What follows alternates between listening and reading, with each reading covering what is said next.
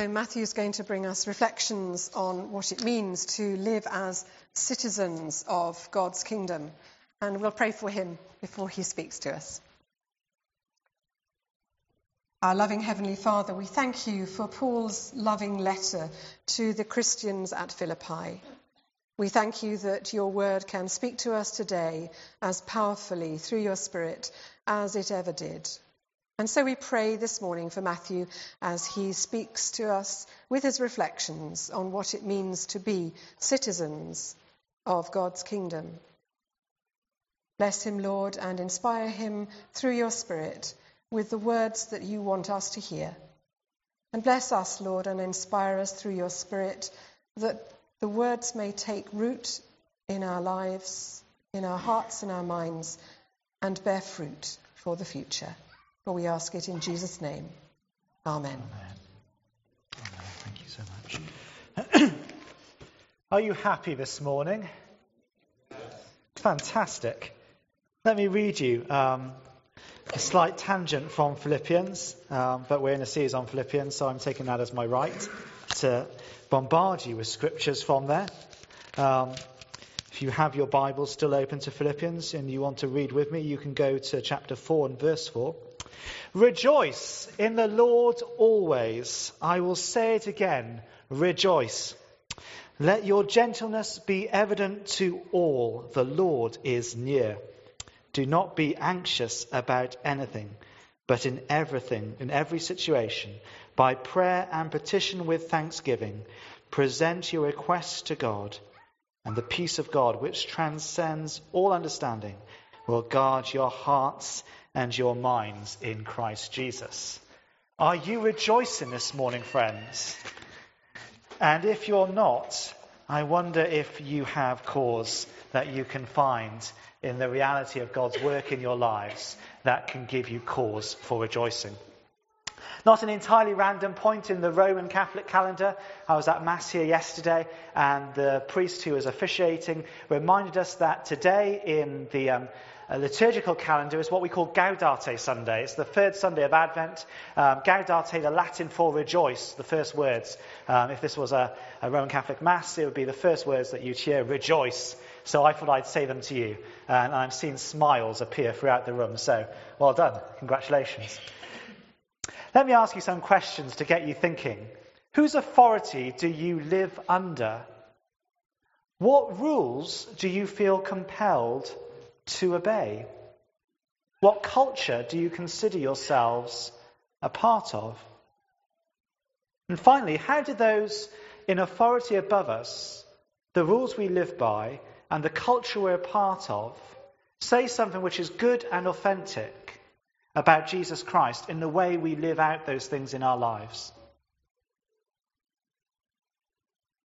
Last week, Alex Hughes joined us, and he reflected on what it was, or what it is, to be in Jesus Christ. And he challenged and comforted us with the truth that there is nothing at all that we can do that will make us more or less in Christ. Because being found in Christ is God's work of grace. It's his gracious invitation to us. We see it in the book of Revelation. Behold, I stand at the door and knock, and if only you'll open the door and let me in, I will come in and share fellowship with you, share table with you. Table will be laid in a bit. God's gracious invitation that he will be in our lives if only we will accept him. So Alex told us that, this was a work of grace. To be in Christ is a work of grace. But our task is to inhabit Christ more and more. And Alex drew the example of going to reside in a foreign country. He chose France. You might in your mind want to choose the Caribbean or somewhere other. But I'll let you enjoy some creative imagination there. But if you move to a foreign country, there's that process, isn't there? There's that journey of adjustment where you begin to learn the language, the cultural norms, the structure of society in that country, and you inhabit that country and the experience of it more and more as you live there for longer. So if last week we were looking at what it is to be in Christ, this week we're thinking about how we might be in Christ's kingdom.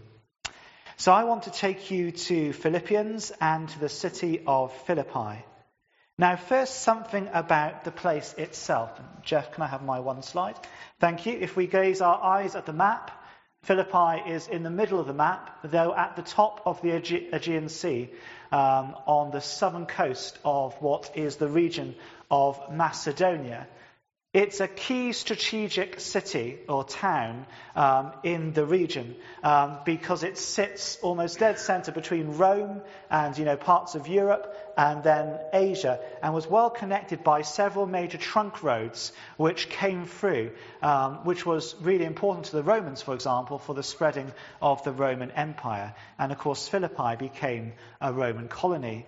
And there were several trunk roads which sort of ran with some separation, as you'll work out, because of sea, from Rome through Philippi into parts of northern Asia. And the one road which ran through Philippi, and if you Google this, you can see images of this road, was the Via Egnatia. And for those of you who enjoy your Roman history, and I won't say too much, but for those of you who do, you can go online and read about some of the Roman battles that happened on the road which runs through Philippi. It was a significant place. When somewhere became a Roman colony, Rome sent a detachment, if you like, they planted into that new place. And they would send a detachment generally of veteran soldiers, and Rome's culture, language, governance and laws would be firmly established. This is not a model that we would want to use of church planting, or for example, where we would want to understand the culture of the community that we're seeking to be a part of, and its norms and its history. When Rome went somewhere, Rome came as a package deal. And if you were in that place, things would get nasty and awkward if you didn't submit to the Roman authority. However, still in this place, in this city of Philippi, there is diversity. There is diversity. And if we look, and if you turn with me to Acts chapter 16, we see Paul's first encounter with the church in Philippi. Paul and his companion or student, Timothy, are being led by the Spirit as to where they should go and sow seeds of ministry in Europe and even eventually into Asia. For those of you who enjoy biblical stuff about Acts, this is Paul's second missionary trip that we're being a part of now, that we're looking at. And Paul is led with Timothy through a vision. And if you look at Acts chapter 16 and verse 9, we find Paul asleep at night. And he has a vision of a man pleading with him to come to Macedonia. Now, Macedonia is the region north of Philippi on the map, stretching up from the Aegean coast. So Paul has this vision of a man pleading with him to come to Macedonia and to help the church there. So Paul and Timothy set off and make their way through Macedonia to Philippi. And whilst there, Paul has 3 encounters. Cast your eyes to verse 13. In verse 13, we meet Lydia, who is described as a worshipper of God. And Paul begins to teach, and Lydia responds to Paul's message with great eagerness. And then in verse 16, we have another encounter. We meet a Greek woman who has a spirit of possession about her, and she is being bought and sold by wealthier people so that she could tell them their fortunes. And again, we see something of the objectification of people and there are issues that, to pray into today about modern slavery.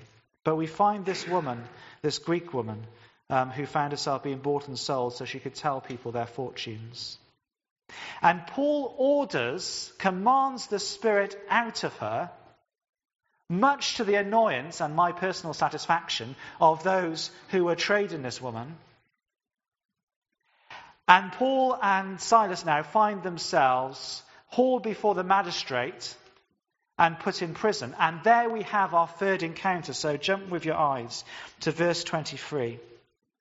In verse 23, we meet the jailer in the prison where Paul and Silas are now incarcerated after setting free the possessed girl. The jailer is a Roman citizen and has been ordered to and does securely imprison Paul and Silas in one of the most secure places within the jail. He's following his orders. And yet after Paul and Silas pray and sing hymns and worship God, the doors of the jail are flung open, the chains are broken, and they have the opportunity of escape, but they don't. And because of the witness of Paul and Silas, this Roman jailer and his whole family, his whole household, come to know the Lord and are baptized. A Christian, a Greek, and a Roman in this diverse community of Philippi, all in one city, healed, taught, and saved by the same message of Jesus Christ as brought by Paul and his companions. And if we move back to Philippians 1, we find that Paul is now back in prison, but he is looking back with fondness on his memories of ministering God's kingdom work to the diverse people of Philippi. And the sort of questions I would ask myself and invite you to join in with is, if you were Lydia, or the slave, or the jailer, what would your answers to the questions I started with be? About whose authority you were living under? What rules did you abide by? Perhaps most significantly, what culture shapes your life? But amongst all that difference and diversity, the common thread is that God's kingdom works to reveal the power and presence of God in different people and different contexts. Lydia has her faith deepened by Jesus' teaching, by Paul's teaching about Jesus. The slave girl discovers that Jesus, through being set free of the spirits possessing her, can have healing and a new lease of life. And the jailer and his entire family discover the promise of eternal life in Jesus through baptism. 3 examples from Philippi of life in the kingdom of God. And this is good news. This is the life-transforming work of God in real lives that continues to this day. And what would be exciting is if we had the time to go around the room and share, the 100 or so testimonies of God's work in our lives over the past week. We would see God's power and presence permeating through all of those stories, bringing affirmation, challenge, healing, bringing salvation. Now, we use this term kingdom in the Christian church, and you might be forgiven for sitting there and wondering what on earth we mean when we use that term. And of course, depending on who you listen to, this morning it's me, you'll hear different things said. But I want to suggest to you this morning that God's kingdom is the place, in fact, any place and any time where God's power and presence are revealed and where God's people live under God's rule. I want to suggest to you this morning that God's kingdom is the place, any time, where God's power and presence are revealed and God's people live under his rule. And the great thing is that we get to be part of this kingdom. We get to be used by God just as God used Paul to reach those 3 people. We get to be activists or agents of this kingdom. And we get to be used by God to reveal his power and presence in all the places that we move and have our being. And we're going to be looking at that in some detail in our first series in the new year, when we'll be looking at whole life discipleship as a church family. And we'll be really sort of pressing into what it is to be a Christian in the workplace, what it is to be a Christian and a person of purpose that God has called us to, what it is to speak up for truth and justice. I'm looking forward to that series. But let's look at Philippians chapter 1, verse 6. Paul says to the Christians in Philippi, I am confident of this, that the one who began a good work in you will bring it to completion by the day of Jesus Christ. There is the spiritual journey that involves coming to faith in Christ and becoming in Christ. This is the journey where we become inheritors of eternal life, and we have the hope of heaven to look forward to, of life in all the majesty of heaven with God. However, life in the kingdom is about more than a promise that is to come. It's about a promise that is being fulfilled even as we sit here this morning. For Christians, life in the kingdom is about the reality of heaven invading earth in the here and now. And if we just quickly, and if you just want to do this with me, turn to Philippians 3 verse 20. We'll just draw on this one verse. But our citizenship is in heaven, and we eagerly await a Saviour from there, the Lord Jesus Christ, who by the power that enables him to bring everything under his control will transform our lowly bodies so that they will be like his glorious body.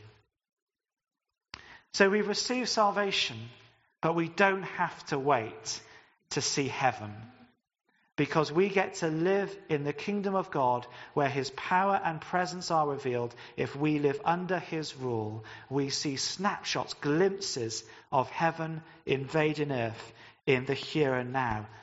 Lydia had her faith deepened. The slave girl was set free of her slavery. A whole household came to know salvation through the witness of Paul and Silas. And my question to you really is, if you are found in Christ, how does that affect your life in such a way that people might see that you live under the authority and influence of Jesus Christ in the way you live your lives? And how does the way you live your lives demonstrate the power and presence of God so that people who don't know Jesus Christ and his transforming love might actually see a glimpse of heaven through you? It's a slightly overwhelming thought, isn't it? How might the way you live your lives, knowing the grace which you have received, impact the way you live so much that people might see a glimpse of heaven through your life? We go back to chapter 1 and verse 21.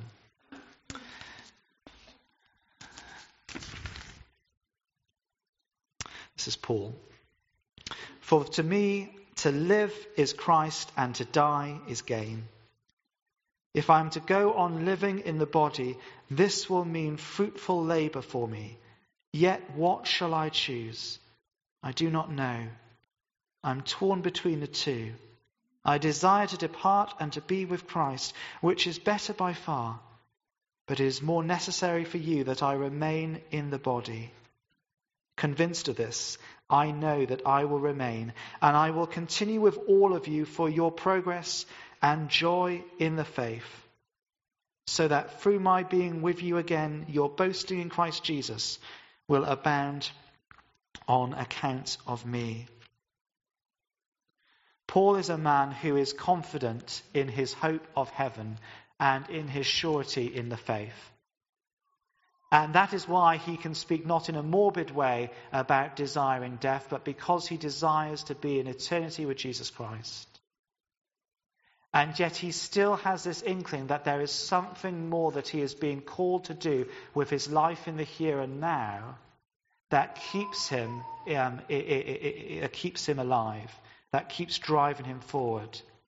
And in Philippians 1, he's writing to the church in Philippi, a church that he has great fondness for. And he's saying, I want to remain active and alive so that I can go on encouraging you and seeing you grow in God's purposes for you, so that the church in Philippi might rejoice more and more and enter more fully into the life of the kingdom. And us this morning, the table's bare, but I suspect Linda has a plan. I hope she has a plan. Always have fun. The table will be laid. We'll gather round the table and enjoy fellowship together. We'll share bread and wine as symbols of a foretaste of God's eternal banquet in heaven. A very real symbol of heaven invading earth in our worship this morning. So as I finish, let me ask you again. How will your life, if you are found in Jesus Christ, so reflect the reality of heaven that with Lydia, the slave girl, the Roman centurion, and countless other people throughout the ages, see the reality of God's power and presence at work in their lives? Let's pray together.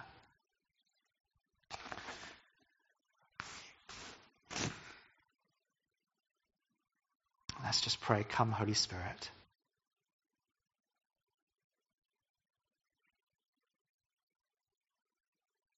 Let's just spend a few moments waiting on God's Spirit in this season of expectancy and hope.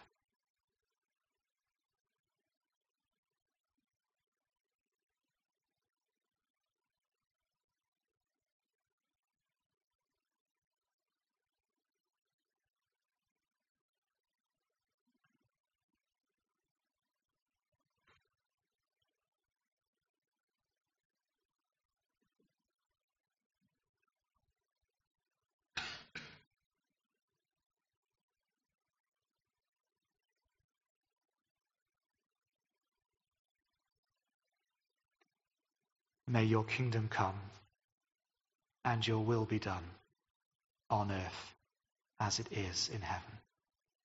Amen.